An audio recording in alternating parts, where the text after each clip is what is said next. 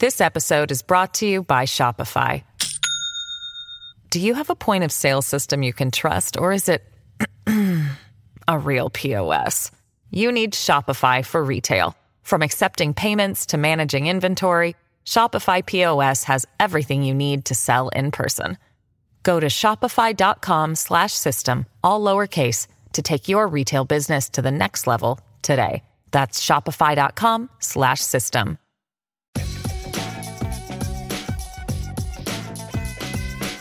Incivility in our public discourse is limiting our ability to get things done as a nation and preventing us from expressing ourselves in workplaces and classrooms for fear of offending those with real or imagined historical grievances, or even merely strongly held views. If you agree with that, then Adam J. McLeod's 2020 book, The Age of Selfies, Reasoning About Rights When the Stakes Are Personal, is the book for you. Alternatively, if you think such fears are overblown and just a nefarious argument advanced by a self-serving elite to justify a return to establishment rule, this is likewise the book for you. Why both audiences? Because the book is all about how to go about thinking and reasoning and the role morality plays in these processes. In his book, McLeod argues that due to the decline in moral education, young people he dubs selfies have entered academia and the workplace without moral cores, and are so riven with narcissism and a sense of entitlement that they are unable to think of the common good and are quick to take umbrage at any sort of questioning of their own personal preferences. According to McLeod, a return to a larger place for openly moral arguments would enrich American life and enhance governance. To McLeod, the misguided view of past decades that morality should play no part in policymaking and that strict neutrality should be observed in the public square has only resulted in an acrimony-generating impoverishment of ideas and options. He suggests that the legal and philosophical concept of natural law can heal the body politic and help soften divisions, or at least clarify in a civilized way what is at stake. In short, he wants us to learn how to disagree well. Give a listen. Hello, everyone. My name is Hope J. Lehman, and I am one of the hosts of the New Books Network. I am talking today with Adam J. McLeod, author of the 2020 book, The Age of Selfies, Reasoning About Rights When the Stakes Are Personal. Thank you for joining us today, Adam. I'd like to start off by asking you to how you use the word selfie in your book. To me, and I imagine to other readers, the word selfie refers to a photographic self-portrait of a person, often a pose shot with a well-known personality such as Elizabeth Warren, that is usually taken with a smartphone and then posted online in Twitter, Facebook, Instagram, etc. I realize that you use the word selfie in the book to refer to a slightly amoral, narcissistic person, in your book, often a young adult college or law student. But I think listeners could use a little more help in grasping what you mean by selfie in the book. Is a selfie a person in your parlance? Is a selfie a person in your parlance, or is it more like a selfie mindset? That is, might you say of a student, that kid has come such a long way in his moral thinking. He used to be such a selfie. In your book, you write of such a person, whom you call Sammy Student. Please tell us about Sammy. You say of others of his age cohort, for example, by wrong and bad, they tend to mean what makes people feel bad. Yeah, thanks for having me, Hope. I really appreciate it. Yeah, so selfie, the term selfie is sort of an extended metaphor. And so you can start with that sort of image of someone who's taking a picture of themselves in front of a background or with a celebrity or having just achieved something that they set out to accomplish. And what they're essentially doing is preparing to then project that image onto social media or share it by other means with people that they want to think of them in a particular way. In other words, they're projecting an image to the world about their sort of digital identity, as it were, their virtual identity. And so the metaphor that I develop in the book is this idea that a lot of what young people today that I encounter in the classroom and in professional settings are motivated by is that image that they project of themselves to the world. And that image is largely constructed around various claims and ways of reasoning in the public square that tend to be actually quite moralistic without really having a very rigorously thought out moral content. And so it's really not very substantive moral claims or ideas, but really it's sort of the image or the thin veneer, as it were, of having a moral stance. And this isn't just true of young people. I think it's a danger that increasingly faces all of us. And it's not just because of the technological temptations that we all face to present ourselves to the world through social media and other digital means.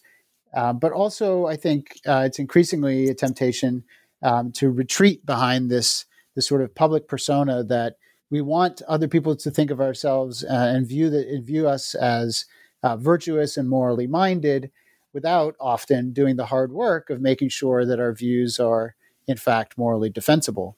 So the Sammy student and other characters that I've made reference to in the book, a lot of them have really sort of constructed this identity as a person who has certain moral characteristics or moral views, and they sort of pluck them almost at random from different sources, from a particular religious tradition or from a course they've taken in college or whatever, without really thinking critically through what are the foundations of these views. Are they even compatible with other views that I project out into the world, and are these things that I really want to commit myself to long term? Well, that's very helpful. We're going to discuss later the fact that there's sort of this feeling of entitlement without obligation, which is we'll get to that later on, because I think that's really fascinating. And that's the kind of the core of your book. They don't have a core. So, and getting to the fact that this is affecting political discourse, that they get upset so easily, and it makes everything sort of heightened, and that if you question anything that they don't even understand themselves, that everything gets very muddled. But given that your book is about how to disagree well, which we mentioned in the introduction, I'd like to playfully suggest that I disagree slightly with this passage from the preface to your book. You say, I'm going to be respectful in every way. Everything has gone wrong. You're right. Something has gone wrong with our public discourse. On that much, most people agree. But I would ask, are things noticeably worse than they were at any other time in American history in terms of fairly nasty rhetoric? Doesn't civility only result in perpetual rule by elite? Yeah, no, that's an interesting question, and I think it's possible that part of what's happened is we've always had moral disagreements, sometimes bitter moral disagreements, and this sort of 20th century idea that there was a neutral public square where we could all come together and sort of check your morals at the door before you come in was really just an illusion. I mean, in fact, in some ways, a destructive illusion, because it papered over real differences, radical differences, moral differences, differences about what it means to be a human being and what are the source of our rights and what are our obligations and so forth. On the other hand, I do think there was something of a genuine consensus over the last several decades around something you might call political liberalism, and this idea that there are certain shared values, certainly in the American context, but I think more broadly in the West generally, and these would have been expressed in sort of the terms that we've become accustomed to thinking in such as democracy, efficiency, liberty and equality, sort of basic commitments that we all share, and we can all sort of agree on what those things mean. And we can all sort of meet on those terms without having to get into questions about more fundamental beliefs about our obligations to our neighbor and to God, to what it means to be a human being and what that means about our moral status and so forth. And I think that's gone.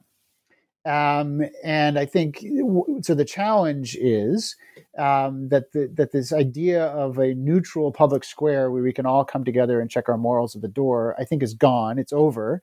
We see evidence of this all over the place. I mean, you hear people on the left, like Alexandria Ocasio-Cortez or Bernie Sanders, using words such as right and wrong and good and bad in a way that is analogous to, say, religious conservatives, the way that religious conservatives would have used those words a generation ago.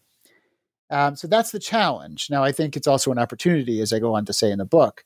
But I do think it's sort of a problem it's not entirely new in human history, but it's certainly new in recent history in the West and the United States. Well, you anticipated my question because I was going to ask about Ocasio-Cortez and Sanders because do you think that the fact that Sanders was calling everybody immoral was sort of was a turnoff for people, and the same thing with Ocasio-Cortez, her star might be fading because she resorts to the fact of calling, if you're not for the Green New Deal, you're immoral, and if you're not for, say, universal child care, you're immoral, and I think do you think that people got tired of Sanders finger wagging, and because basically it's not a pleasant thing to be called immoral.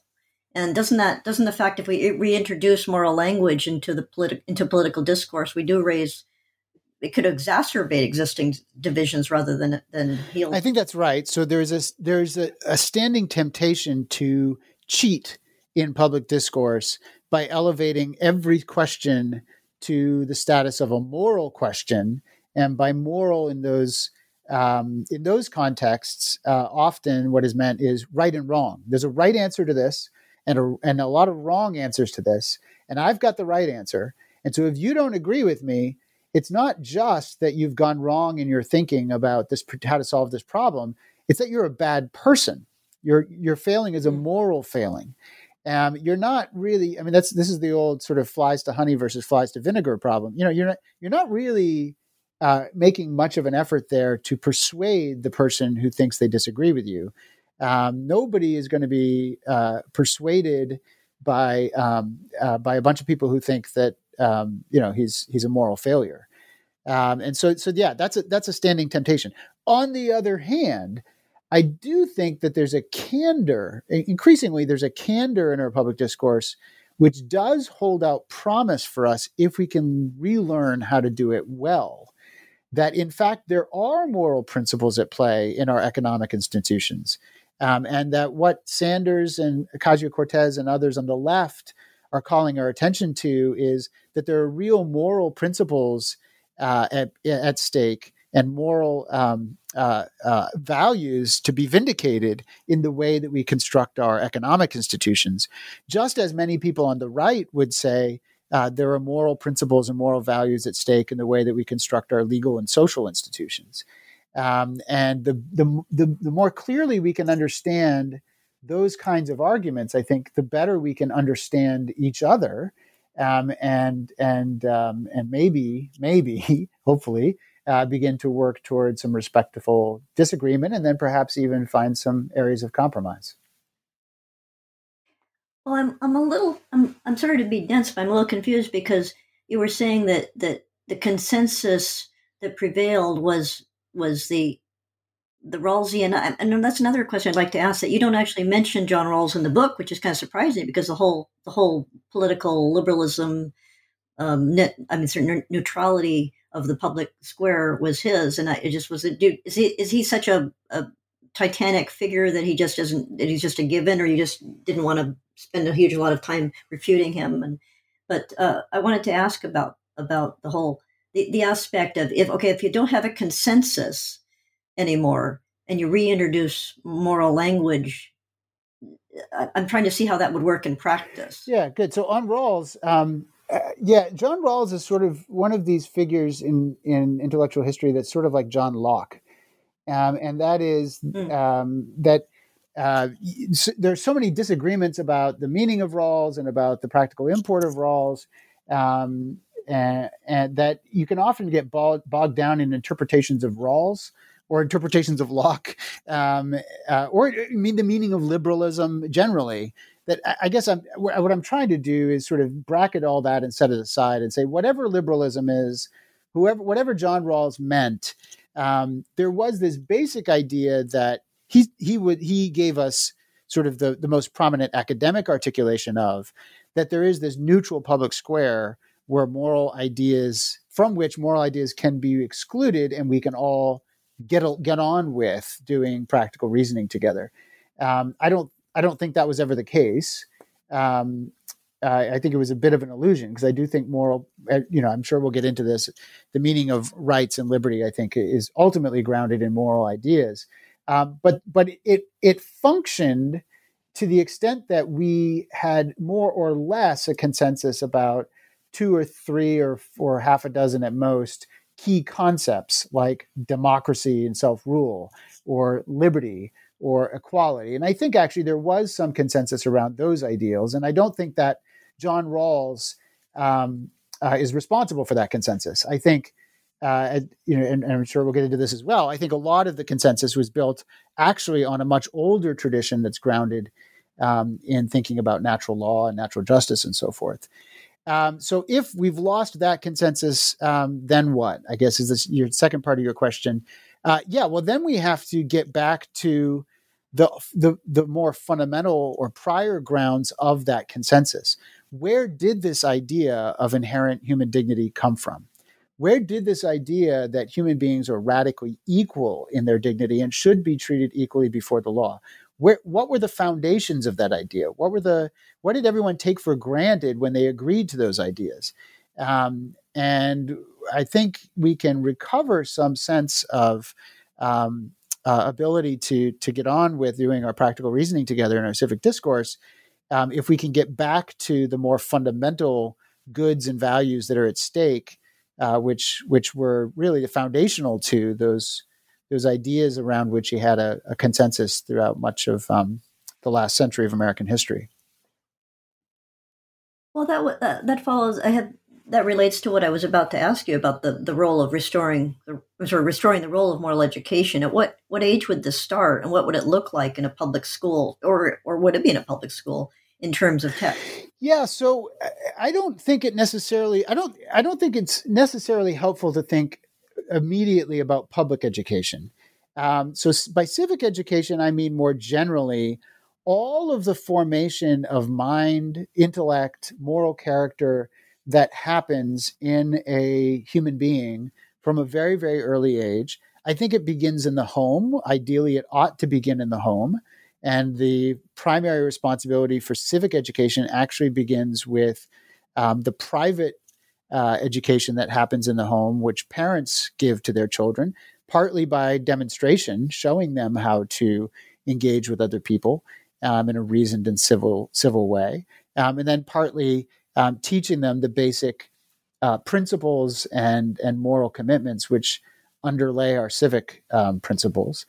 And then it goes into various educational institutions. And here, this is skipping ahead a bit, but here I would argue very strongly for a pluralistic understanding of civic education, which encompasses not just state-run schools, but also private schools and homeschooling, religious assemblies, civic and fraternal and other organizations that are that get people hopefully at a young age involved in things like volunteering and mentoring and so forth. All of these institutions, businesses, I think, also have a role. All of these institutions have a role in educating. And guess what? They're doing it. They're already doing it. A young person who goes to work for a nonprofit or a for-profit business is getting an education in that enterprise. And so the question is, are we going to educate them well? Are we going to be attentive to the moral formation that they are receiving? Or are we just going to leave it to happenstance? And that's, I argue, largely, and I'm not the only one, and this part is not original to me. A lot of people have been saying for several decades now, hey, we've been leaving it to happenstance, and the results are not attractive. We need to be doing this much more purposefully, thinking about moral formation as we're going about training our young people for the instrumental pursuits of their vocations and their professional careers. Well, one concern I have when you talk about corporations and let's say just general workplaces, say in a healthcare setting or education generally, or just any business setting at all, or any modern workplace, my concern about having moral language used is that translates into corporate wokeness and also sort of this fuzzy mindfulness, sort of semi-yogi kind of thing that it just they're using moral language, but it's kind of a vapid, empty, and also sometimes a very forceful wokeness that, sort of either it's sort of this namby-pamby sort of let's all be, kumbaya kind of stuff, or else it's very severe.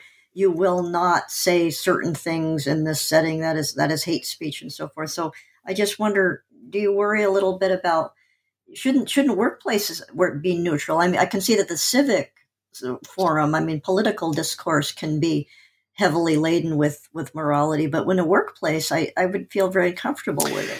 Yeah, I don't think workplaces are ever neutral. I think everywhere that we interact with other people, we are engaged in moral activities.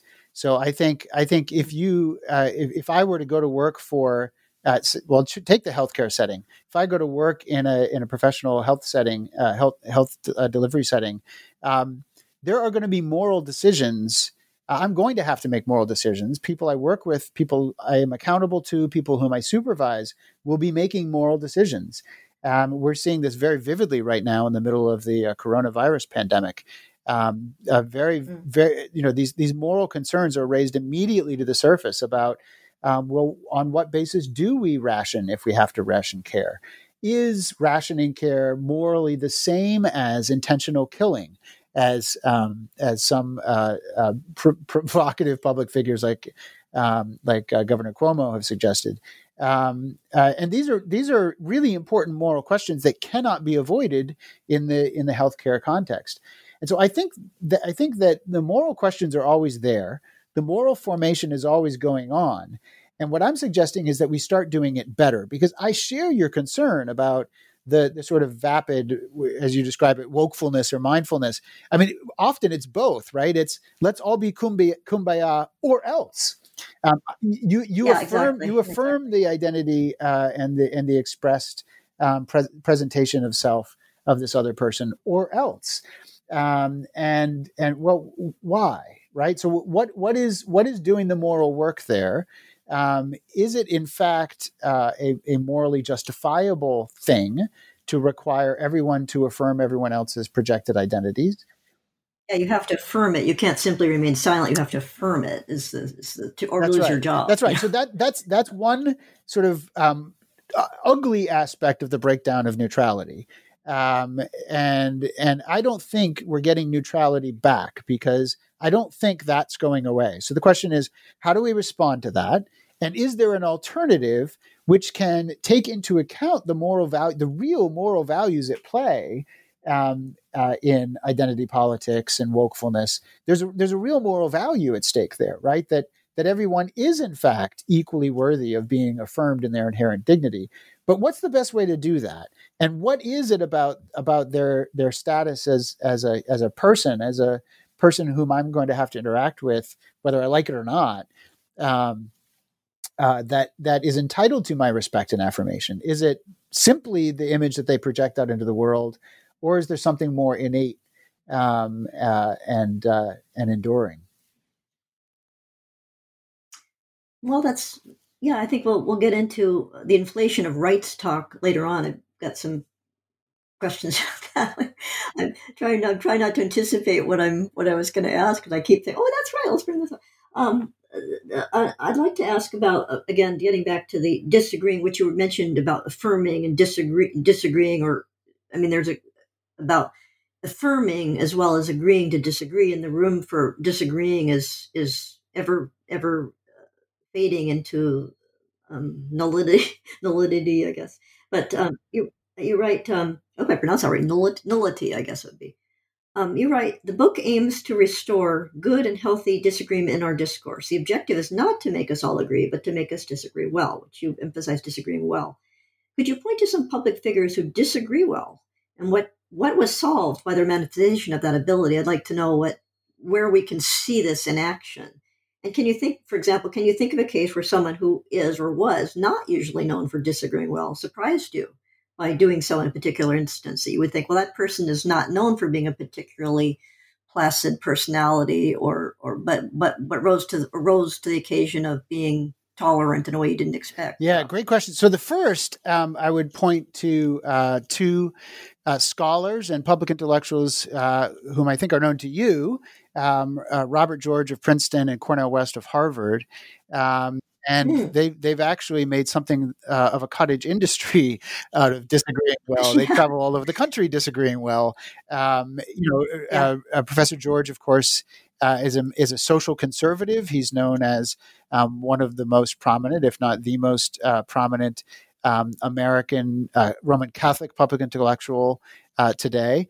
Professor West is a self-described socialist who was very prominent in the Occupy Wall Street movement and other social movements of the left, and yet they engage with each other both at the level of ideas and in terms of their personal interactions in a way that's really a model of how to do this well, that neither is attributing to the other nefarious motivations, neither is sort of prematurely staking out the moral high ground and throwing stones downhill at the other.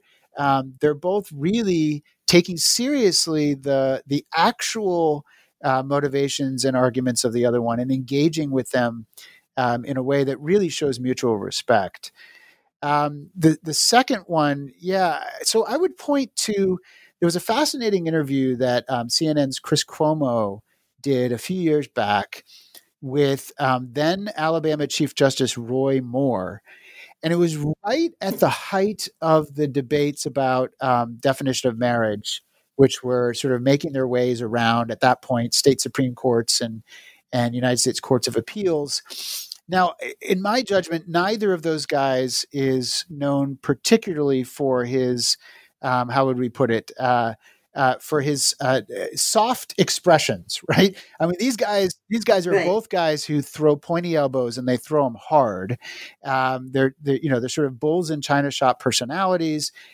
Both of them have very, very strongly held views, and those views come out very, very clearly in their public interactions with other people. And in this interview, they were their tone was actually quite aggressive, certainly assertive, and at times even aggressive. Their voices were raised. At times they were yelling over each other. And yet, if you can get past the tone, and you look at what they were actually saying, the substance was actually extremely civil, respectful, and productive. And what started off as a debate between them, it was never really an interview. It started off right off the bat as a debate. But what started off as a debate about how marriage should be defined in law very quickly turned to really profound and important questions about, for example, where do our rights come from?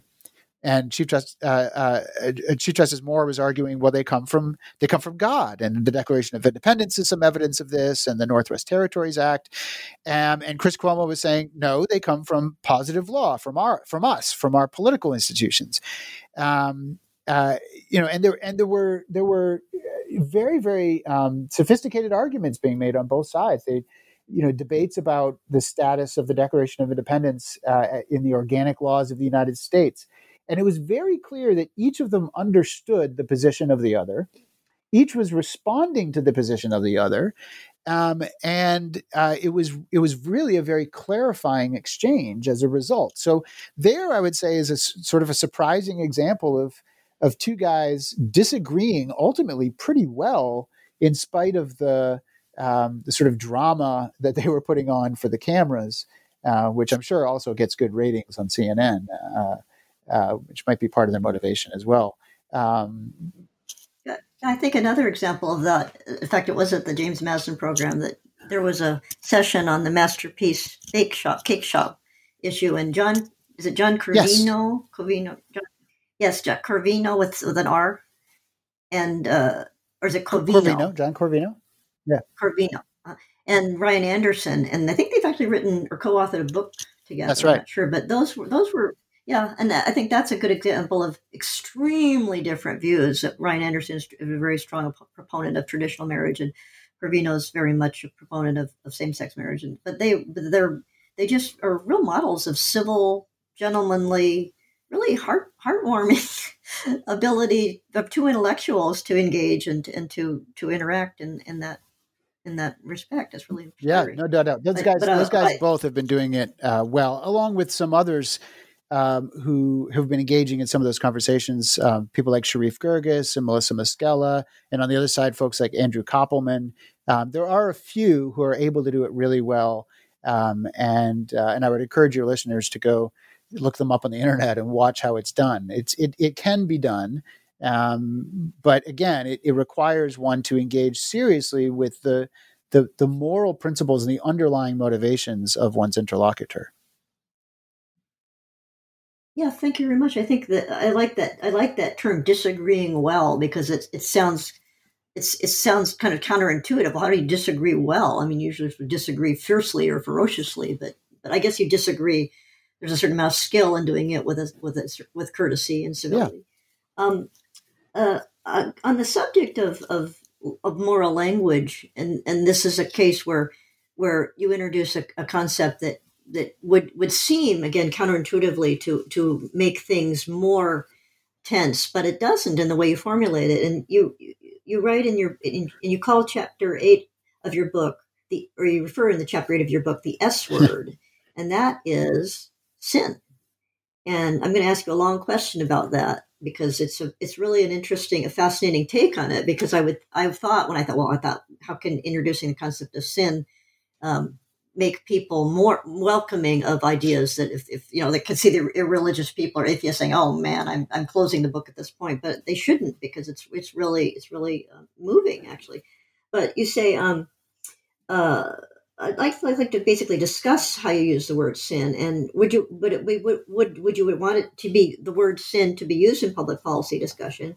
And here's my long question. Would it be used in moral, or would it be used solely in moral education in classroom settings? And would its use pass muster in a highly secularized society? I mean, again, I know you don't want to get into public schools, but still.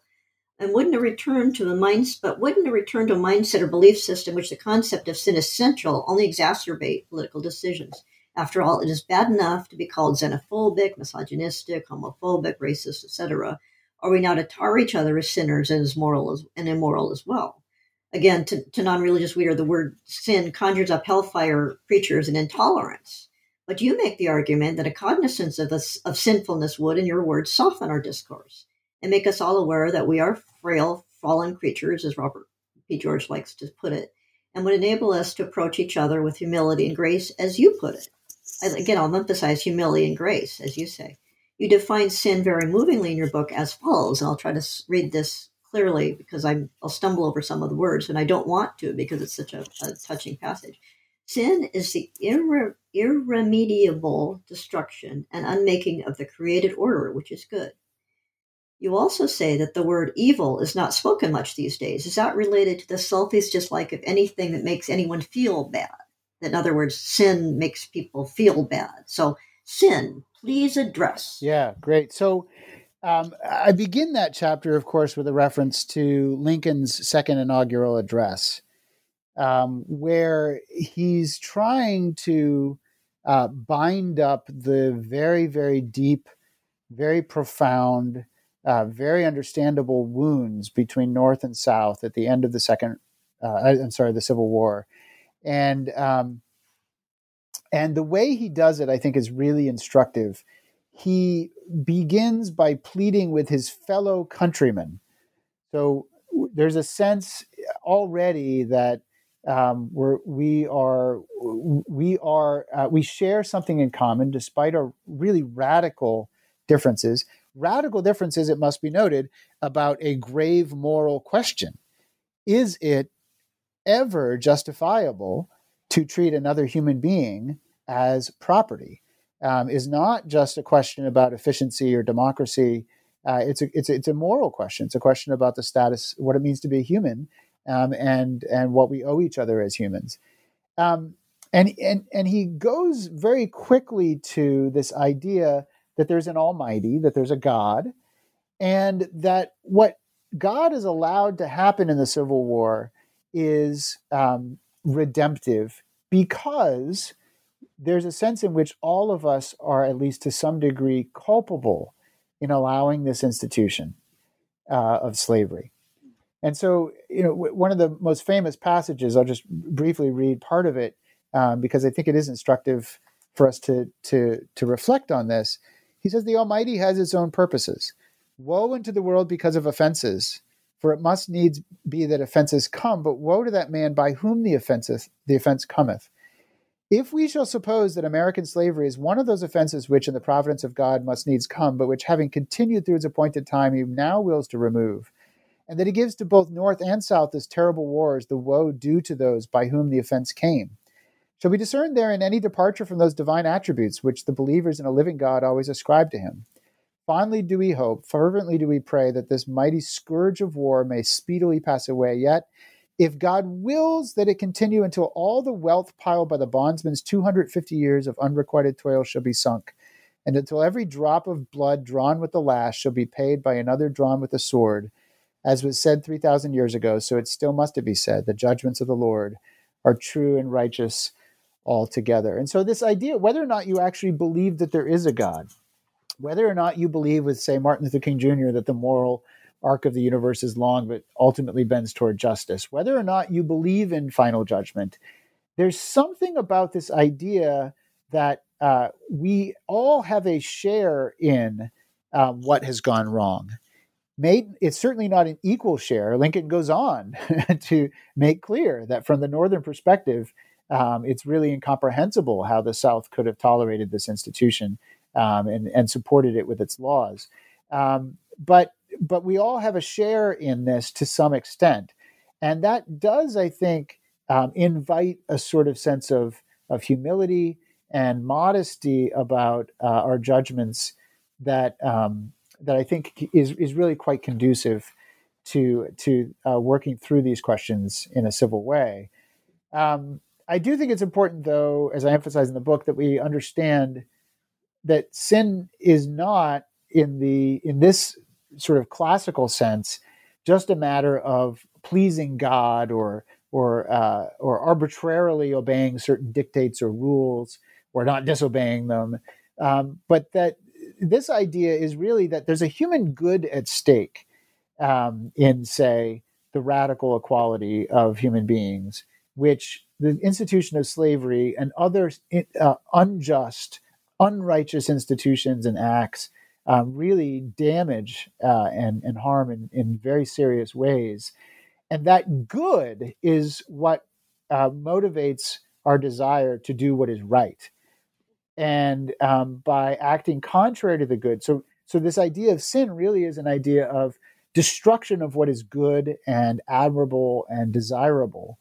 And if we have that understanding of what sin is, we can see that actually often many of us, in small ways or large, are quite guilty of doing what is not good or at least threatening it in certain ways. And I think that does, I hope, it's certainly been my experience, make us more amenable to being charitable toward others when they don't see their ways in which they're acting destructively or unjustly.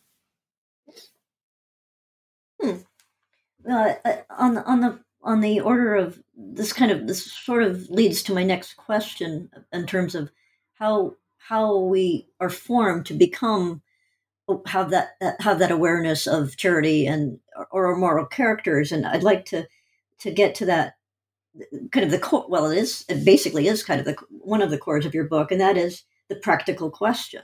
And you write, rather than arguing about controversy in the abstract, which I was kind of doing about, well, what are we going to do here? We can better focus on what is at stake when we ask, and this I'm quoting, I'll read it again because this is what you write. Rather than arguing about our controversies in the abstract, we can better focus on what is at stake when we ask a very practical question. Call it, and you capitalize this, call it the practical question. What should I do? Is the practical question your own formulation? And I continue. Also, how does the question, what should I do, which is your question, compare with the question that Yuval Levin in his book, he puts front and center. I mean, he puts his question front and center of his 2020 book, which is published the same year yours has been. His book is A Time to Build, From Family and Community to Congress and the Campus, How Recommitting to Our Institutions Can Revive the American Dream. And his question that he formulates as kind of the central question, organizing principle of his book is not what shall I do, but what is my role here? And Levin argues that institutions should be the primary vehicle for restoring a sense of purpose and civility in American life, whereas you emphasize, as I understand it, moral education, character formation in school, and in the individual heart, human heart, and intellect, which I think I've learned from this interview that you're talking more about the individual human heart rather than what we do in public schools. Could you discuss how you two, meaning you and Yuval Levin, differ in your respective diagnosis of the problem of civil discourse and in your proposed remedies? Yeah, great. So on the first, this particular formulation of what I call the practical question, capital P, capital Q, is mine. So don't blame anybody else. But of course, I'm drawing on an intellectual tradition that goes all the way back to Aristotle, and the distinction between thinking in sort of abstract or theoretical or speculative terms about what is true, right? Is there a God? Is the sun at the center of the solar system, or does the sun revolve around the earth? Those sorts of questions, as opposed to what is the right way for me to treat my children? Should I just command them to do things, or should I explain to them why I'm telling them, not to walk around the edge of the fire pit, or why they can't have cake for breakfast? And so by focusing on the practical payoff of these questions, we can I think get quite a lot further than when we leave things in abstract terms. And I think this is part of our problem again, is often we're approaching these questions in institutions like Congress or elite universities in very, very abstract theoretical terms, which actually make it more difficult to achieve genuine disagreement, because it's not at all clear that we're always focused on what are we actually disagreeing about. Whereas if we ask a very practical question, such as in the abortion context, should this woman who went to this abortion clinic for the purpose of ending her pregnancy be prosecuted for a crime? And this, of course, was a question that was raised during the presidential debates in 2016. And pro-lifers, as many pro-lifers pointed out at the time, pro-lifers on the whole agree with people who are in favor of abortion rights on this question. No, we're not calling for the criminalization or the criminal punishments against the woman. We're interested in holding accountable the abortionist. So when you focus on the practical question, what is to be done in this case or with this circumstance, or when I encounter this problem, often we find actually that we have a lot greater clarity. And sometimes we find we actually don't disagree as much as we think we might. I confess I haven't read Yuval Levin's new book. I did read a recent excerpt from it in National Review, and I've read a number of things he's written over the years that are focused on this primary role of institutions in American civic life. I think in some ways, what we're saying is complementary. I think we both are calling for a return to something like the virtues, or something like the importance of moral formation in civic formation.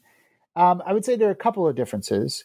One is I don't think we can really begin to think about institutions apart from the practical reasoning of the people who participate in them, which is to say that institutions are shaped by, and I don't think he would disagree with this. I think this is probably largely a point of perspective or emphasis. Institutions are shaped by the people who run them, the people who participate in them. And we see this very, very clearly in educational institutions. The agenda of the faculty is going to shape the kind of university or school that this one is going to become. And so the way that we go about thinking about our disagreements, either in theoretical or practical terms, either we're trying to achieve neutrality or we're trying to be more candid about our moral disagreements, is going to shape us. And as it shapes us, it's sort of almost accidentally going to shape the institutions through which we act. I'd say another difference, though, is as I understand his argument, it's largely focused on elite institutions. Yeah. And I think he actually says this, sort of national in scope, elite universities and so forth. I think actually if he were to get out more into real America, where I've spent most of my life, I think he would find a lot of institutions that are practicing the very virtues that he wants to see returned to prominence in elite institutions. I think we see this in a lot of classical schools around the country. I look at my own community, my adopted community. I grew up in the state of Maine, but I live in Montgomery, Alabama, in the heart of the Deep South. And I see here in the city of Montgomery a lot of nonprofit and charitable organizations that are really focused on the problems that the city is confronting in terms of de facto racial segregation and impoverishment and gun violence. And if you look at the people who are investing in those institutions and going into the communities that need help, you see a lot of ideological diversity. You see Republicans and Democrats. You see whites and blacks and other races and ethnicities. There's a sense in which the more you get to the practical problem that we're trying to deal with, the closer you get to the practical problem you're trying to deal with, the more you find actually that those virtues are actually being lived out. And it's the elite institutions where things are sort of kept at this abstract level that seem to have a much harder time actually achieving genuine good faith, moral understanding. And I think, and it was good. So anyway, you wanted to follow up on that. Oh, I'm sorry. I was just going to say, in his book, he does talk quite a bit about families, but I think you're right. He does tend to emphasize think tanks and universities and sort of international, what I would consider for want of a better word, the deep state. Sort of the State Department kind of elite organization. But he does talk about the family. But I think you're right that institutions, and particularly as a Westerner, I'm going to talk to him about it. I'm going to interview him a couple weeks from now. But he was talking about, as a Westerner, I felt like a lot of this seems very East Coast central, and in terms of where the think tanks are. But he does try to get out and into the heartlands, really. But in terms of ideas, you were talking about core beliefs, and you mentioned liberty. I think you mentioned liberty earlier, and I was interested in this passage in your book because this kind of relates to what fundamental things that people believe in. And you were talking just now about what's happening in Alabama, in your home city, about how people are what people think should be done, and as you say, what shall I do? And you write, whereas under the older idea of liberty, it was enough to simply leave other people alone. Under this new idea of liberty, some people have obligations to provide opportunities to other people. And you were just speaking about that, and that's very heartening. But I hate to keep saying but does the social justice left even use the word liberty much at all, any more than they use the word sin? I mean, I don't see people like Sanders or Ocasio-Cortez using the word liberty. In fact, I think they would regard that as, oh, well, that's a sign that you're a GOP, Trump dinosaur, and nobody that's an old value, and that's an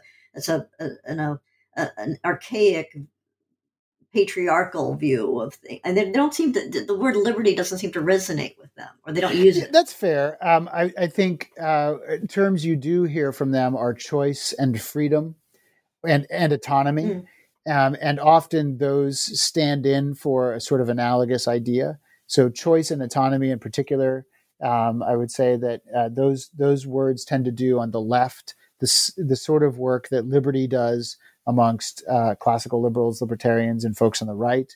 And again, I think there's both promise and peril here. So the peril should be pretty obvious, right? Our consensus about what it means to be committed to liberty seems to have broken down, and that's a problem. There's no doubt.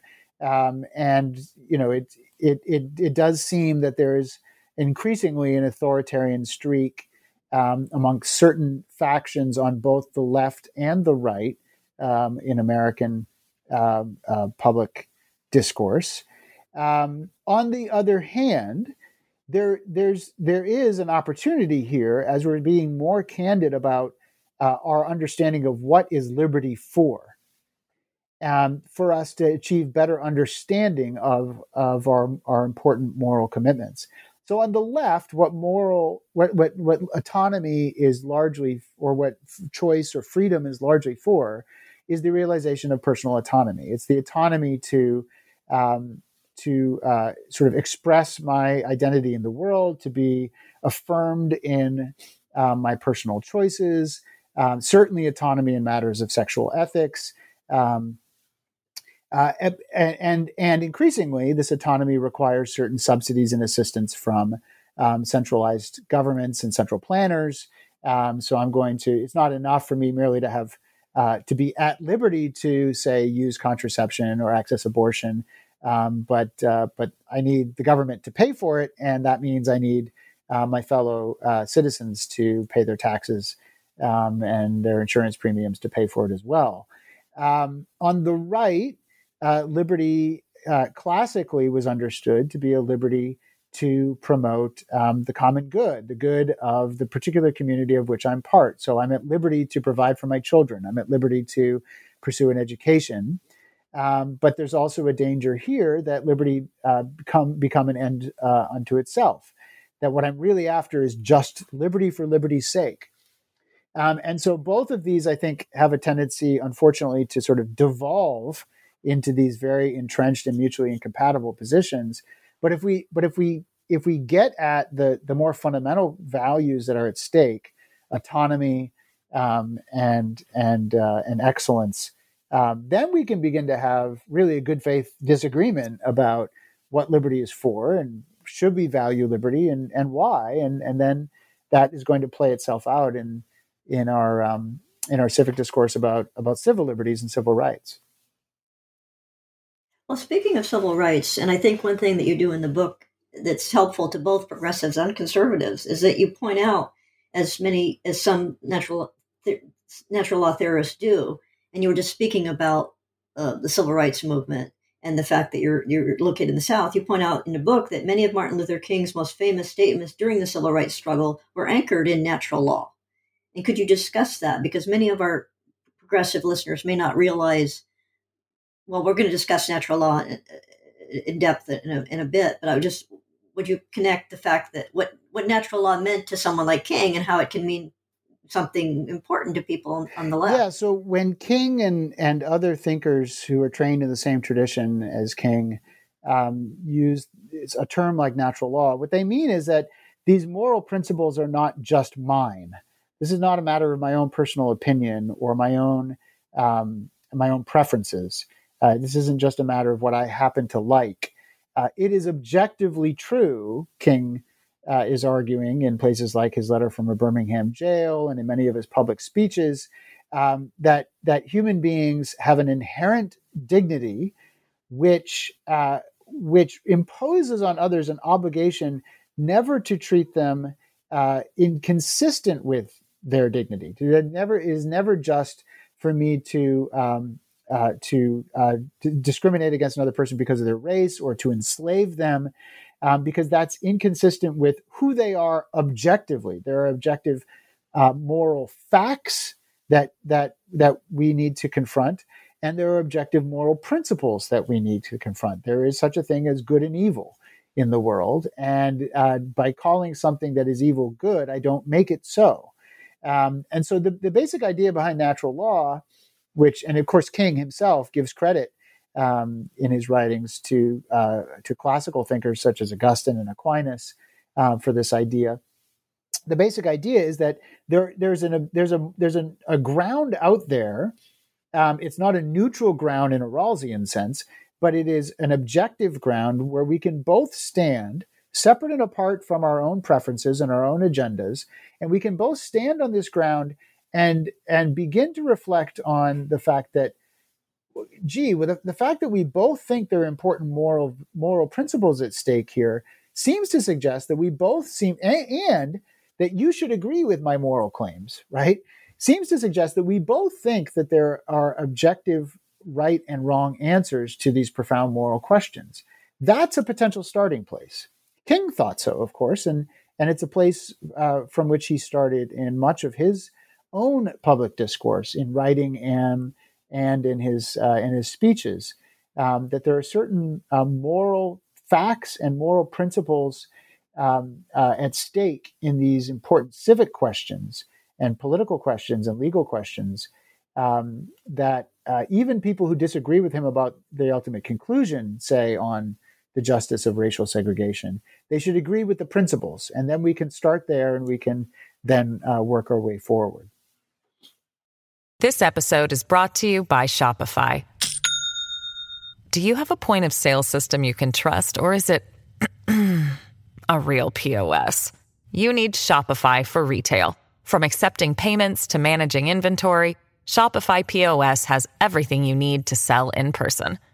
Go to shopify.com/system, all lowercase, to take your retail business to the next level today. That's shopify.com/system.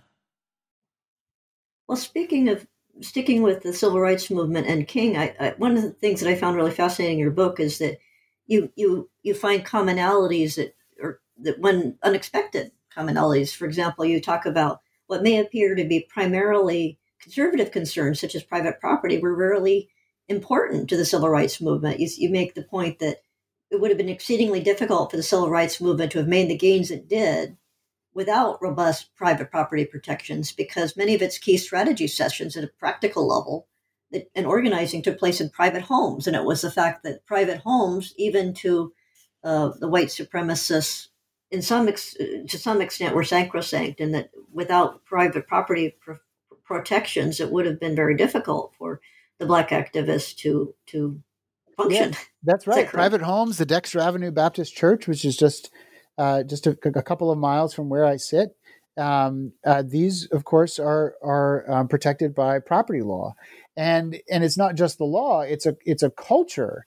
If you look at a lot of the more egregious injustices perpetrated during the civil rights struggles, it's clear that a number of the people who were most rabidly segregationist didn't have a lot of concern or respect for bodily autonomy. But the fact that there was a culture of protection of private property rights meant that there was a place where the civil rights organizers could go to retreat together, to plan and to pray together and to take encouragement from each other. And that's really where the sort of engine room of the civil rights movement was in these private places protected by this very, very important civil right, private property, which is today viewed as largely a cause of the right. Of course, I don't want to downplay the fact that there were attacks on the homes and fire bombings and so forth, but that only emphasizes that what an important right it is, because when it's violated, it's horrific. So, moving along to a different sort of morals, there was a true moral leader like King, and then there are these wonderful, amusing caricatures of these kind of wannabe moralists in your book that just are sort of very charming and recognizable to me on all of them. They call them the four moralists. And one of my favorite is, I'm afraid we can't discuss all of them because they're just so charming that we could go on all day about them. But the one that I particularly liked was, you called her I, with it, I is the first initial, identitarian. And so could you discuss what she's like? And having grown up in a liberal Unitarian household, I can tell you that I immediately knew who she was. I know this person. Yeah. So these four caricatures in the book, of course, are designed to sort of check our reflexes when we encounter someone whose views we find disagreeable, or maybe even in some cases quite repulsive. Are we really making an effort to understand their underlying moral concerns, which are motivating their sort of the claims that they're presenting to us, or are we just writing them off? And so, I think in the idea that there is someone who happens to identify as a cisgendered heterosexual female, but really wants us to understand that we shouldn't just judge people based upon their chromosomes or their physical appearance. A lot of people encounter this young person and they say, you're one of these sort of aspiring tyrants who wants to make us all bow to the ideology of sexual orientation and gender identity. And it is the case. It is certainly the case that there are a number of academics, prominent politicians, and cultural leaders who, in fact, are quite authoritarian in their commitment to identitarian politics. But in my experience, a lot of the young people I encounter aren't that. It's just that's what they grew up in. They grew up in this with a certain set of assumptions. And what they really mean when they say, well, you should affirm someone's identity is, well, you should be kind to them. Well, that's a principle that I think we should all affirm, right? There's no reason to be unkind to someone gratuitously. And so to understand the sort of the real moral concern underlying a lot of these expressions often is something that we ought to rush to affirm, even if we don't necessarily ultimately agree with the conclusions that they draw from them. Well, when you discuss identitarianism, it brought up a concept you also discuss in the book called dignitary harm, and the ideas of which relates to, you mentioned Marianne Glendon in her phrase rights talk, and you use the phrase the inflation of rights, and you write, we are spending down the normative currency of rights in Western legal and political discourse. What does this look like in practice, and what are examples of what you might call fundamental rights? You also use the term natural rights, and those are not quite the same thing. I'm just thinking that with dignitary rights, about the idea that we need to be kind, and that's I think that is, I guess that the left assumes that the right is not kind, that they're just personally abusive, obnoxious, hate-filled people. But you talk about there's also this expansion of rights that gets to be it does get to be a little bit almost a caricature of itself. Yeah. So historically, and in our legal and jurisprudential tradition, the rights that are fundamental are rights not to be affirmatively harmed, or put the other way around, that someone has a fundamental right means that I have an obligation not to intentionally harm them in some profoundly important way, right? So the right not to be killed simply means that everyone else has a duty not to kill me or maim me. The right not to be defamed means that everyone else has an obligation not to tell untruths which would reflect badly on my reputation. And so in the context of non-discrimination norms, which is where a lot of these disagreements arise, the fundamental right at stake there is a right not to be intentionally discriminated against on the basis of some morally arbitrary characteristics, such as my race or ethnicity or so forth. And so again, these rights that are fundamental are really what the work that they're doing is imposing on someone else a duty not to treat me unjustly by harming me intentionally. Those can be stated in universal terms. Everyone has the right not to be killed intentionally. Everyone has the right not to be maimed or defamed intentionally. Everyone has the right not to be discriminated against on racial grounds. The problem comes when we assert essentially rights to be accorded some thing, some benefit, some affirmation by someone else, and now I'm trying to impose on someone a duty not just to refrain from harming me, but to affirmatively act, and to do some act that they might actually find morally problematic. And so if I were to run around insisting that, for example, everyone affirm my identity as, First Lord of the Admiralty, I think most people would say, it's kind of a silly example, but just to make it stark, I think most people would rightly say, I'm not going to affirm something that's ridiculous, except maybe as a joke. Yeah. But that's sort of the shift that's happened. And part of the problem there is a lot of these things that we now think of as fundamental rights. I give in the book example the right to steal intellectual property on the internet, other people's intellectual property on the internet, which the a tribunal in France declared to be a fundamental right in recent years. That's trading on the real force of truly fundamental rights, like the rights not to be trafficked or enslaved or maimed or killed. And when we draw a moral equivalence between those two rights, the right to download whatever I want off the internet and my right not to be trafficked or killed, suddenly the normative force, the force that fundamental rights have in our civic discourse, is considerably weakened. And since that really is the currency of our civic discourse, it makes it very, very hard for us to have meaningful disagreements about what our rights are. Well, getting somewhat connected to that on the inflation of increasingly everything's a right. I mean, you have this hilarious passage in your book about, I want carrot cake, and carrot cake is a fundamental right. And if you don't give me carrot cake, in fact, you shouldn't even sell anything but carrot cake because carrot cake is so fundamentally important to me and so forth. But it's really quite funny. But or actually, it wasn't even yours. You were quoting an editorial, but it was very funny. On a related note about the inflation of that matter of inflation of rights, there's an inflation of language, and there seems to be a comparable case of inflation of rhetoric when it comes to the penchant on the part of the left these days to label everything as hate speech.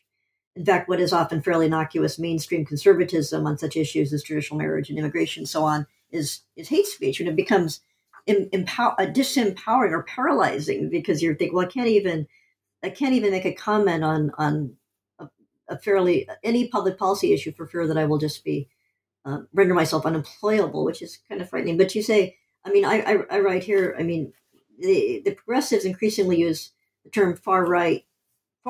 They say everything's far right. I mean, NPR, they'll just say, some Wyoming Republican is on the far right, to describe every conservative group and position. You make the point, and you use the word defame a couple of minutes ago, and I'd like to follow up on that. You make the point that accusations, of the far right or, hate speech and so forth, that you fall into the realm of defamation and bad faith.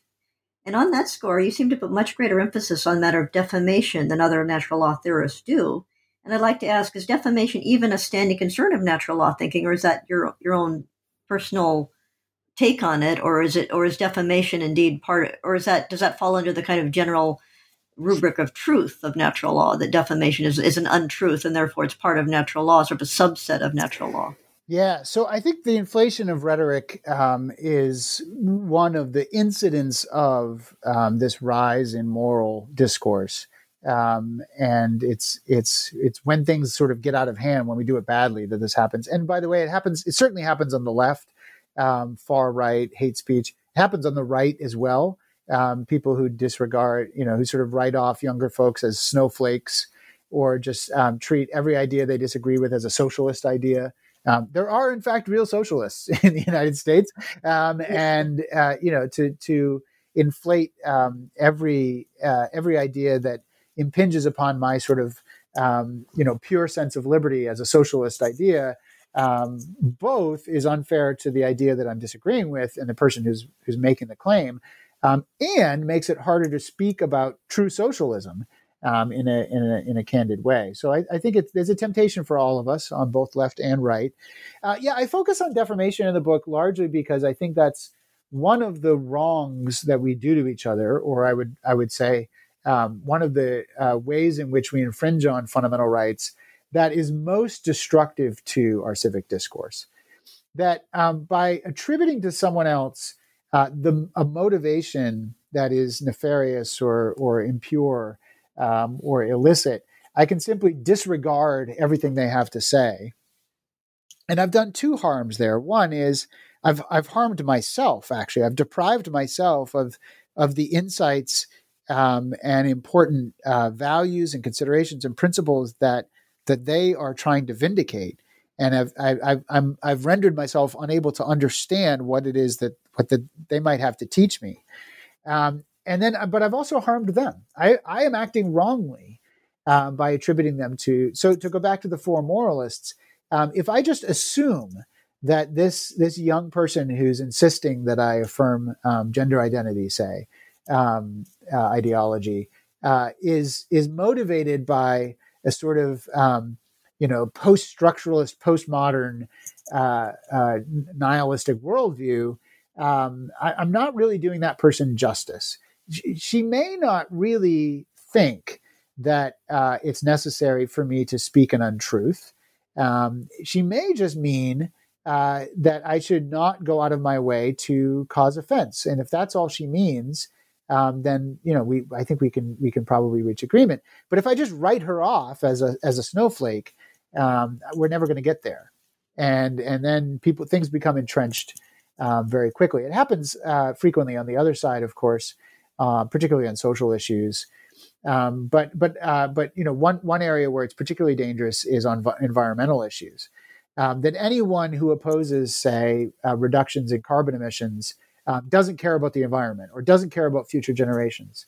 Well, no. I mean, there are important goods at stake in freedom of trade and having institutions of free market institutions which enable people to lift themselves out of poverty and to improve their condition, their material condition in the world. And this is certainly an important consideration throughout much of the Eastern Hemisphere, where you have nations like India and Indonesia and others that are trying to develop economically so that they can lift hundreds of millions of people out of poverty.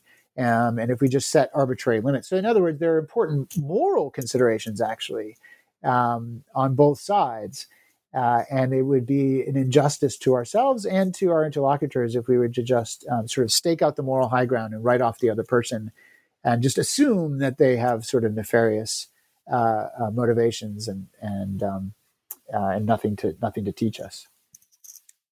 Well, there's also a sort of pretentiousness in it that when the opposition to Trump, they called themselves the resistance, as if they were Charles de Gaulle or people who actually were tortured by actual Nazis instead of people who lost an election. It just rendered themselves. I mean, it was sort of this pompous play acting aspect of it instead of and sort of that just was so dismissive of people who actually suffered in actual fact anti-fascist fights. Anyway, but at this point, I just want to remind listeners that we're talking today with Adam J. McLeod, author of The Age of Selfies: Reasoning About Rights When the Stakes Are Personal. And now I'd like to turn. We've kind of been skirting around the edges of natural law a little bit, and I'd like to sort of get into the meat of it at this point. It is the position. This is another long question. It is the position of natural law theorists that the natural law can be known by natural or unaided reason. That is, one can know it without the benefit of divine revelation, even if revelation can reinforce or deepen our understanding of it. If that's so, then it can be known, and I believe you and other natural law theorists would say that it is in fact known and regularly acted upon by people of every shade of belief, even those who do not believe in God or any sort of personal deity. So people who are not particularly religious can believe in natural law and act on it without even realizing it. And yet today, if we look at the intellectual landscape, we see that most natural law theorists, nearly all the most well-known influential natural law theorists, are Catholics. Some are cradle Catholics, many are converts to the Catholic faith. Is there an explanation for that? And while I'm at it, I note that you yourself as a Protestant are an exception. Yet in reading your work, it's clear that the contemporary thinkers who have most influenced your own ideas and that you refer to are Catholics, such as John Finnis, Germain Grisey, Joseph Boyle, Robert P. George, who we've mentioned. Do you suppose that's accidental, or is there an explanation for it? And I just want to spell out Grisey's name because it's Grisez for people who want to look him up. And can you address the fact that so many of these thinkers are Catholic? Is there something in the Catholic faith, or is it just by coincidence, or is it there's particularly good at networking? Yeah, right. Yeah, no. Well, maybe they are better marketers. I think so. On the first question, yeah. So obviously, there's a variety of thought in natural law theory, just as there is in any other academic pursuit. But yeah, I'd say sort of the center or core idea of natural law theory is that natural law is a fact, that it is the case that people know what is good, that people know that knowledge is better than ignorance, that when you get in your car and buckle your seatbelt and look both ways at the stop sign, you're demonstrating that you really do understand that your life has value. When you bring your paycheck home and use it to feed your kids and pay the mortgage, you're demonstrating that you do in fact have natural obligations to your spouse and your children. And so by our actions, we demonstrate that we do really know that there are important goods at stake. When someone acts wrongly, we demand an explanation. So, I sometimes use the example when someone when someone saves another person's life, we don't demand of them an explanation why they did it. We know that the life that they saved has value in and of itself. Why do we know that? Well, we know that because it is evident that human life is valuable with or without its utility to us. That each human being is valuable in and of him or herself. By contrast, when a nation goes to war, we demand an explanation. We demand in the declaration of war a justification, and it better have somewhere in that justification that human lives are at stake. And this shows that we don't think acts of violence are valuable in and of themselves. So we perceive that difference. As to why the Roman Catholic Church has had so much success, it's been part of the Roman Catholic tradition in a way that's not been celebrated nearly as much in other traditions in recent centuries. But I'm a member of the Anglican Communion. I would point out that many of the great articulations of natural law in our legal tradition and our political philosophical tradition in the Anglo-American tradition have come, of course, from Anglicans, notably people like Richard Hooker and Matthew Hale and William Blackstone. And then more recently, popularizing natural law in the 20th century was, of course, the great author C.S. Lewis, who was also a Protestant. So there are a few of us kicking about. We like to hang out with the Catholics, and we hope they don't mind hanging out with us. But we don't think it's a particularly Catholic thing, nor should it be, right? I mean, if we are right, if Martin Luther King Jr. himself, not a Roman Catholic, is right, that there are certain truths about human nature, moral facts and moral principles about how we should treat each other, that everybody knows, that are in a sense self-evident, then it shouldn't be an exclusively Catholic project. It just so happens that the Roman Catholic Church in recent centuries has done a better job than other intellectual and faith traditions at preserving it. Well, good for you for waving the Protestant flag. We'll show those Catholics that we have a strong intellectual tradition as well. Appreciate that. So, can you, when we mention these figures, Finis and Grisey, Boyle, and Robert George, they're sometimes called new natural law theorists. And can you tell us a bit about the differences between their approach to natural law theory and the competing approaches of other contemporary natural law thinkers? And I'm going to ask you to help me on this one. J, meaning the initial J, Jay Budziszewski, at University of Texas. Yeah. Thank you. And Hadley Arkes and Russell Hittinger. Okay.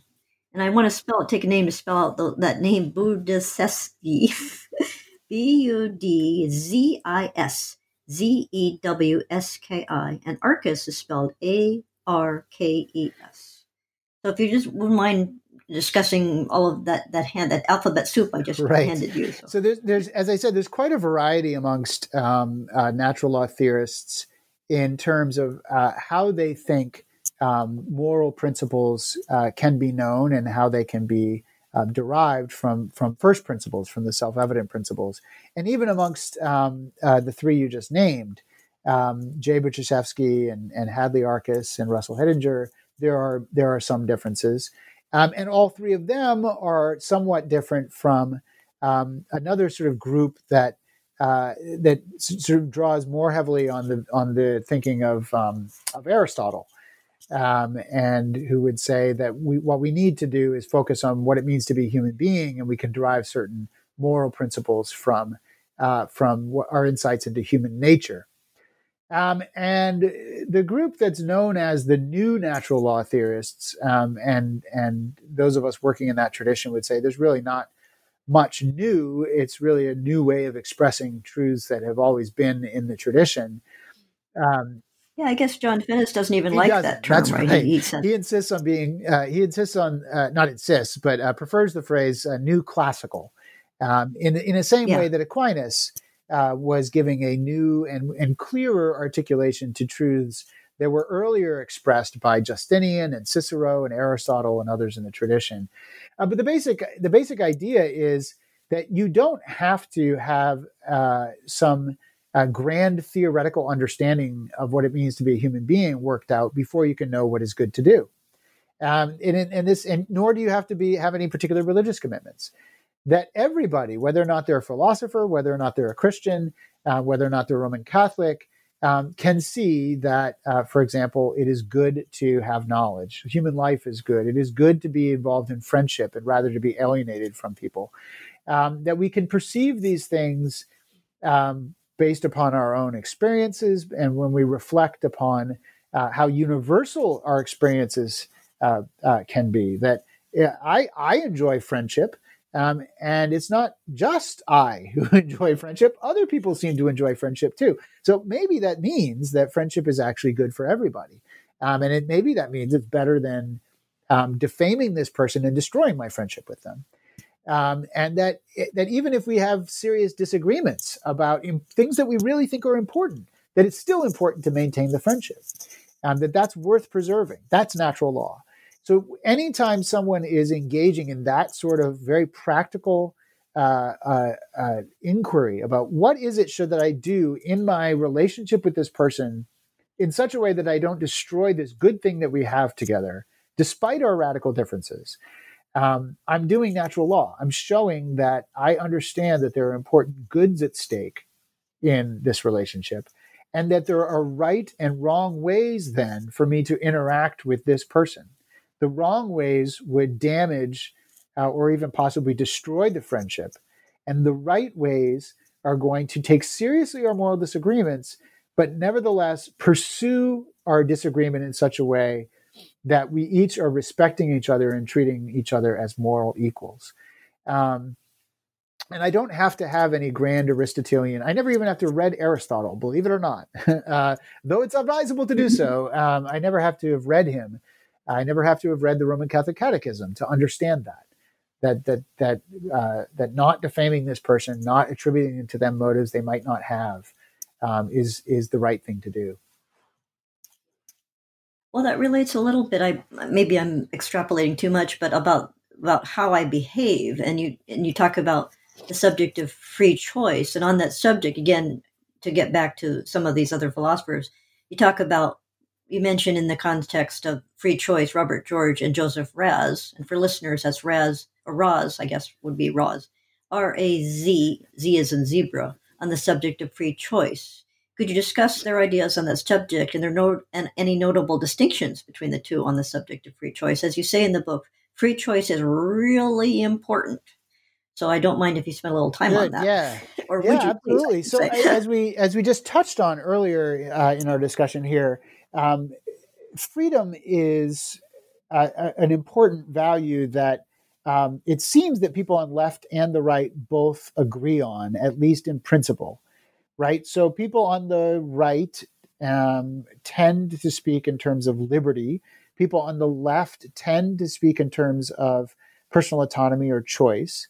But at the very least, what they are agreeing on is that if you're going to coerce me, you better have a really good reason to do so. So there's a presumption that I should be free to act, to deliberate, and to choose to do what I think is right to do, and that if you're going to use coercive means to prevent me from choosing and acting freely, then you better have a really good justification for it.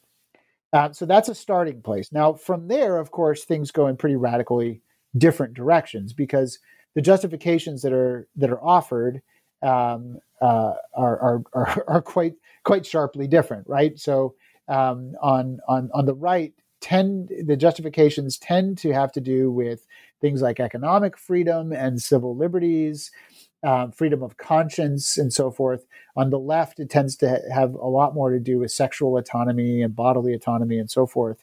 But there's a starting point which we share, and that is however we characterize it, freedom or autonomy or liberty. There's something there that we think is valuable. Okay, now things get complicated. So, is that thing valuable in and of itself? Is it good to simply be free? If I'm free from coercion, if no one's telling me what to do, is that by itself a desirable state of affairs? Or is it the case that it matters how I use my freedom? That if I'm using my freedom to steal other people's stuff and defame them and destroy their reputations and physically injure them, that in fact has that those acts actually are not worth pursuing, even if I'm doing them freely. In other words, what is freedom adding to the equation? And here there's a very, very important moral disagreement amongst those who think that freedom is valuable in and of itself, and those who are in the natural law tradition who would say, no, the point of freedom is so that we can choose amongst various good states of affairs. I'm going to choose, I need freedom in order to choose, say, to which sort of graduate program or profession I'm going to pursue. I need freedom to be able to decide which of my children is going to best benefit from, music lessons and which is going to best benefit from joining a soccer team. That freedom is valuable not in and of itself, but because I'm able to use that freedom to bring about new good states of affairs in the world where my children are happier and healthier and more productive members of society. So that's really fundamentally where the divide is, and then you can see very quickly where this goes. People who think freedom is valuable in and of itself are very quickly going to be calling for things like freedom to perform and receive abortions and other sexual related liberties. That folks who are more of a natural law bent are going to say, well, hold on a minute. What important goods and human pursuits are you endangering by pursuing freedom in that way? Well, I think you make a wonderful case in the book that natural law is not a fringe idea, and I just could you tell us one or two key modern texts that you meant as opposed to Aristotle? Is there something in the 20th century or 21st century that you would recommend that listeners read about natural law? I mentioned earlier C.S. Lewis, and he has a couple of great books. His most famous one, of course, is The Abolition of Man. It's a very short little 100-page paperback you can get up in your local bookstore or on Amazon. If you can find a local bookstore right now, which is a sort of an introductory treatment of the idea of natural law that you don't have to be an expert to access. King's Letter from a Birmingham Jail, of course, is the classic public statement of this idea of natural law. There were a number of very important 20th century philosophers who are not very well known. In particular, people like, Marianne Glendon, you mentioned, Harvard law professor, another philosopher by the name of Elizabeth Anscombe, who was at Oxford and Cambridge. Yes, I was going to ask you about her because my question was, you write in the book very, very eloquently in your book about the need for a sense of gratitude, acknowledging the contributions of those who came before. And I was going to ask you, would you discuss Anscombe and her influence on your thinking and her status in philosophy today? So Glendon and Anscombe are kind of interesting figures, both very important in the 20th century. Anscombe, of course, a few decades before Glendon. But who's still going strong and working in the State Department. And they're both defending this sort of central tradition about virtue and the good, but they're defending it from opposing threats. So Anscombe is standing against a way of thinking about ethics and practical problems in the 20th century, which she actually named. She called it consequentialism. But it's sort of a general umbrella term for theories like utilitarianism and some of the more radical forms of economic analysis, which essentially boil down to the principle that the ends justify the means. What we're after is sort of a greatest aggregate good for the greatest number, and that justifies us in overlooking or even infringing the rights of individual people if that's what it takes to get to the greatest good for the greatest number. And Anscombe said, no, that's not justified. That can never be justified to think that way.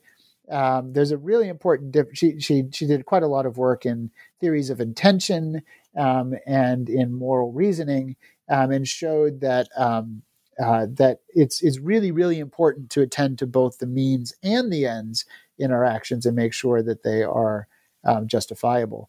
And then Professor Glendon, Ambassador Glendon, is really pushing back on something from the other side, this idea that fundamental rights can just be asserted, that if I just assert that I have a right to X, you have an obligation to honor my assertion. And she's trying to temper that and say, well, hold on a second. In her book, Rights Talk, and elsewhere, she's written about this. Well, hold on a second. You're doing two things. One is you're setting yourself individually up at the expense potentially of your communities. So it's sort of the opposite danger in that sense. And then also, why do you assert this right? We can have a conversation about the underlying principles and the underlying goods that are at stake. It's not enough simply to say, I have a right to X. Let's have a deeper moral, in fact, conversation, or at least political conversation about what it is that we're trying to achieve here. And so both of them are really defending this great tradition in the 20th century in the intellectual realm from sort of opposite ends.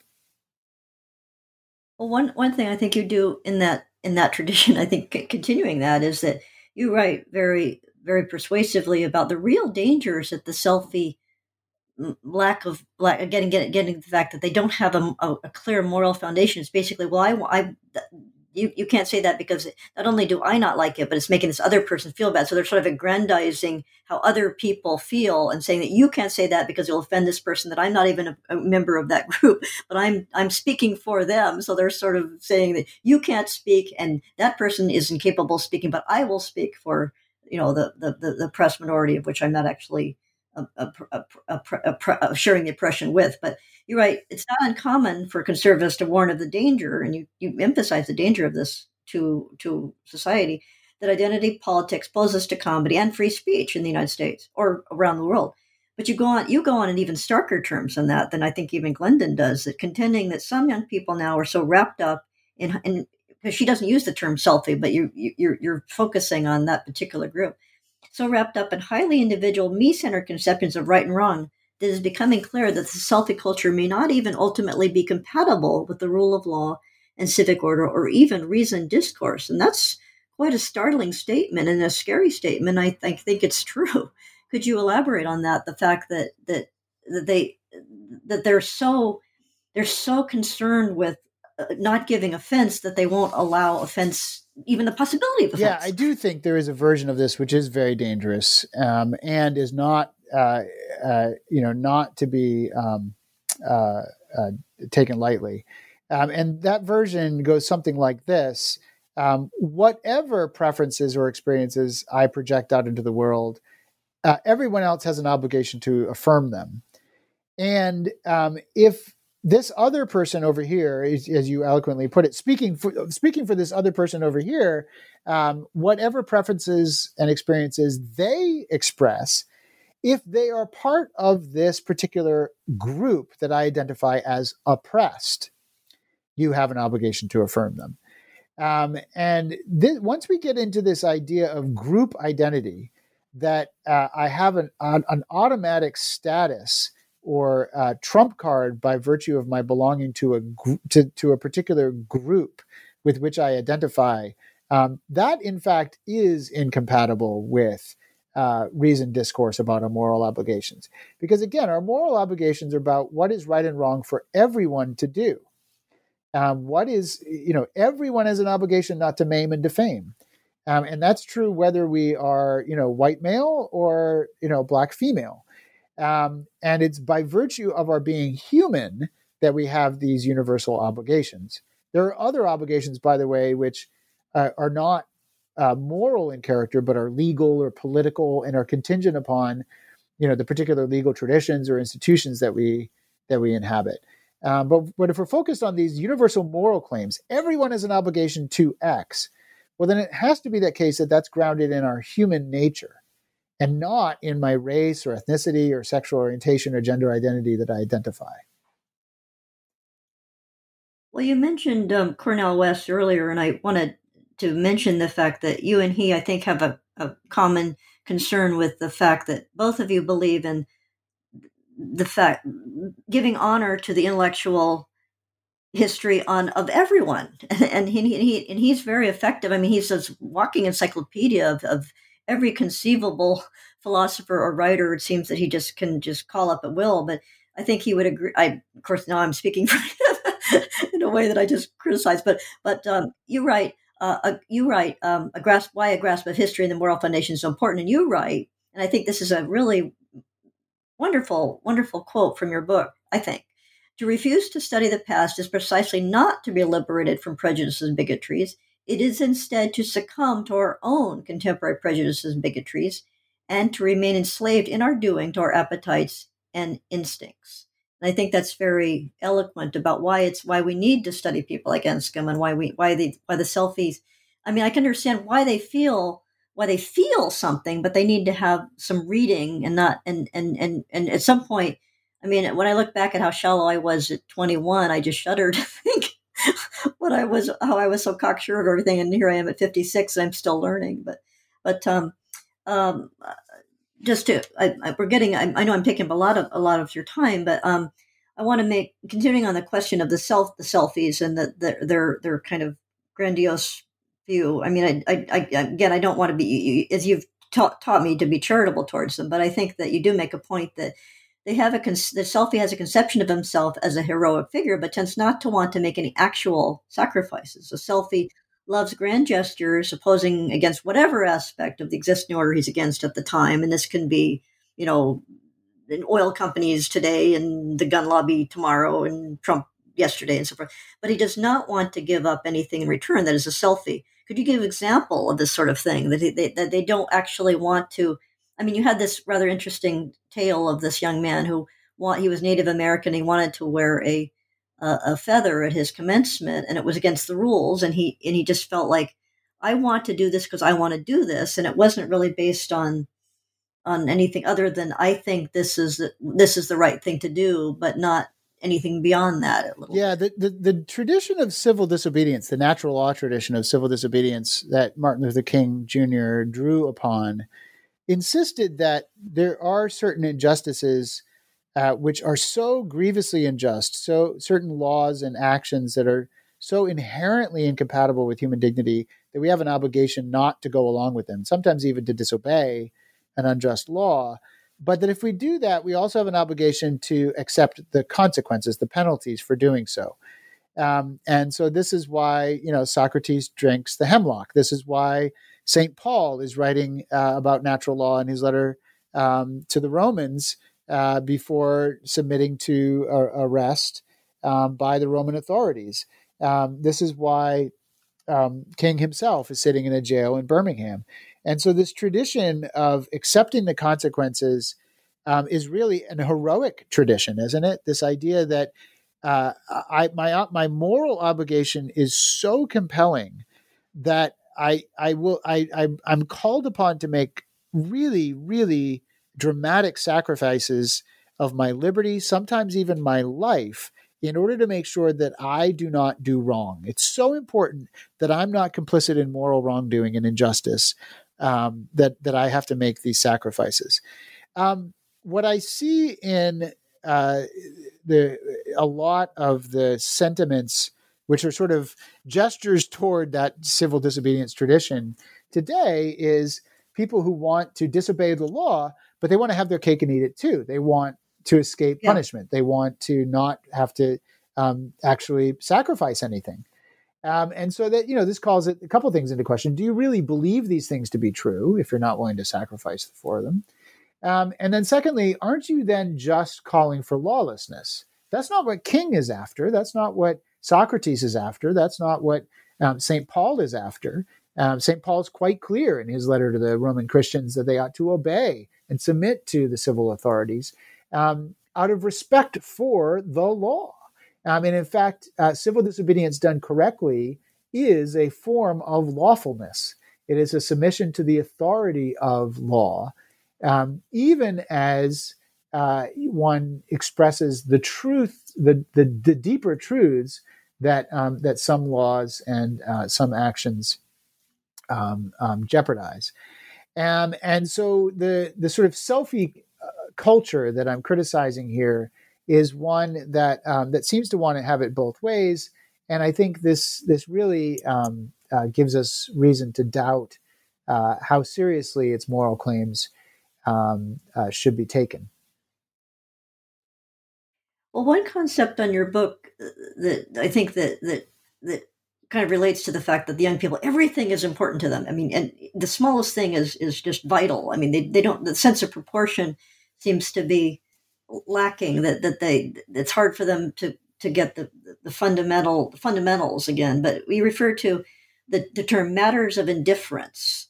And I wonder if you could talk about what a young person might learn about, or anybody who reads the book could learn about what is a matter of indifference. It sounds as if, well, I don't care about that. That's not at all what it means. Right. Correct? So the last part of the book is my attempt to sort of lower the temperature and carve out some space for us. Once we've achieved reasonable disagreement, if we can't agree, then how are we going to live together? So there are certain fundamental rights that are truly fundamental that everyone has, which must be respected. As I've mentioned, some of them, the right not to be killed or defamed or maimed, enslaved. Beyond that, there's actually quite a lot of room for us to choose how to organize our institutions and our laws, our civic institutions, our businesses and our religious assemblies and our charitable activities, as well as our political institutions.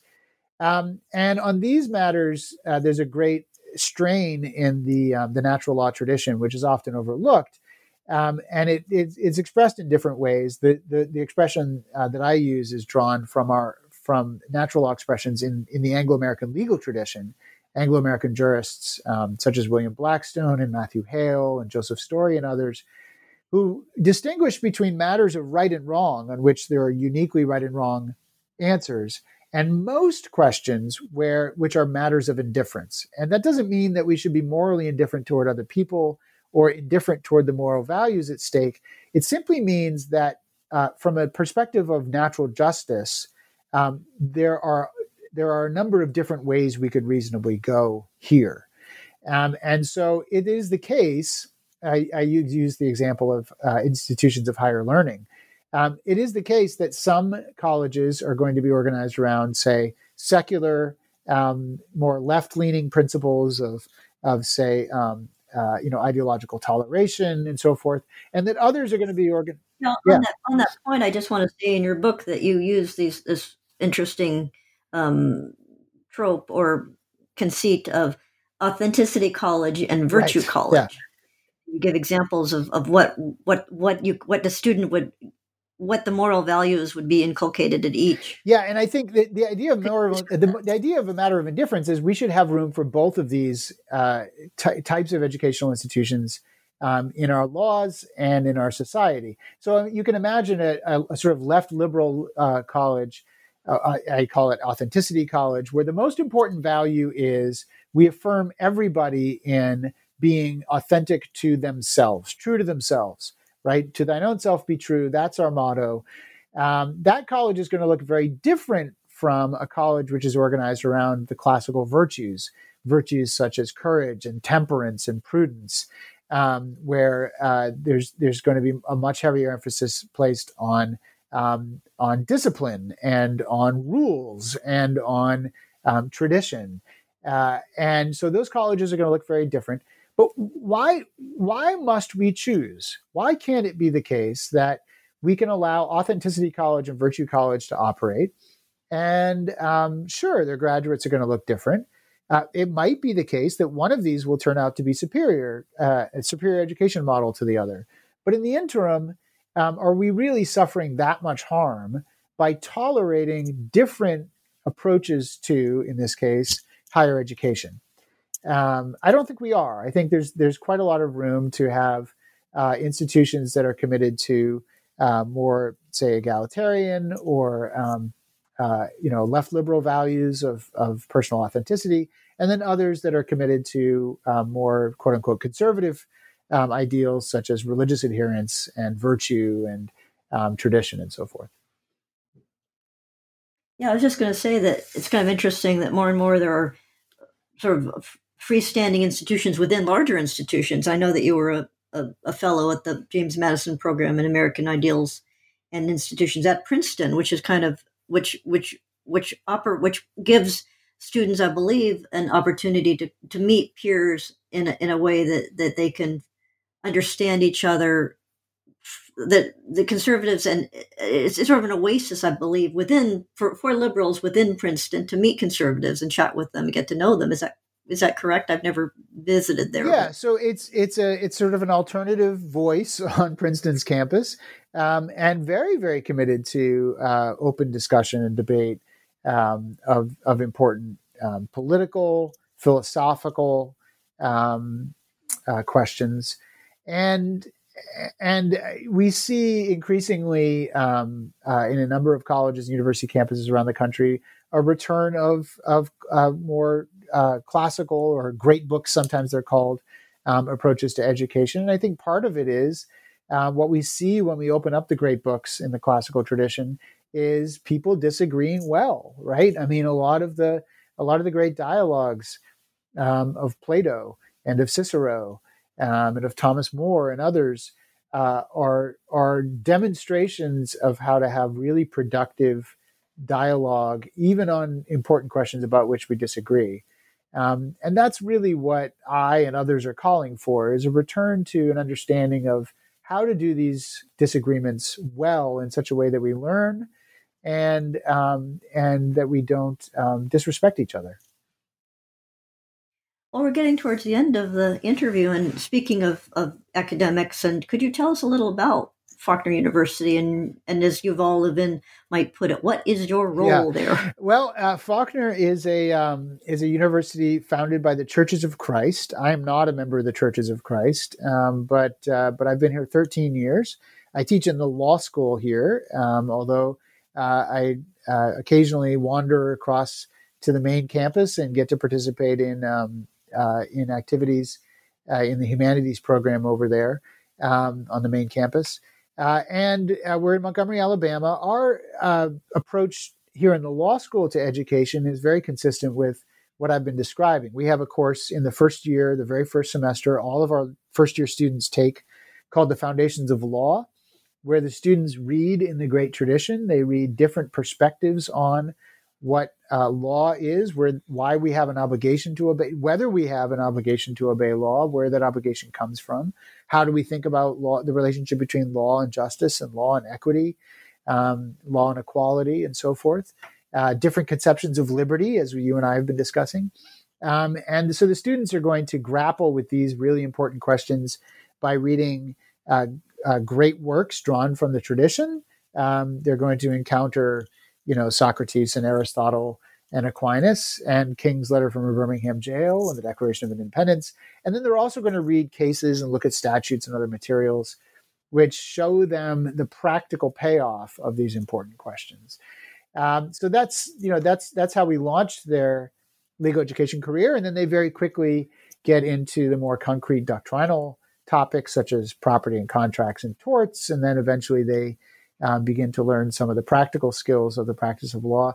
But it's all grounded in this sense that they're engaged in something which is profoundly important, and that they're stepping into traditions and practices and ways of being in the world, which are very, very ancient and have been safeguarding important virtues and goods such as justice and redress of wrongs for a long, long time. And they're inheriting something that's very, very valuable.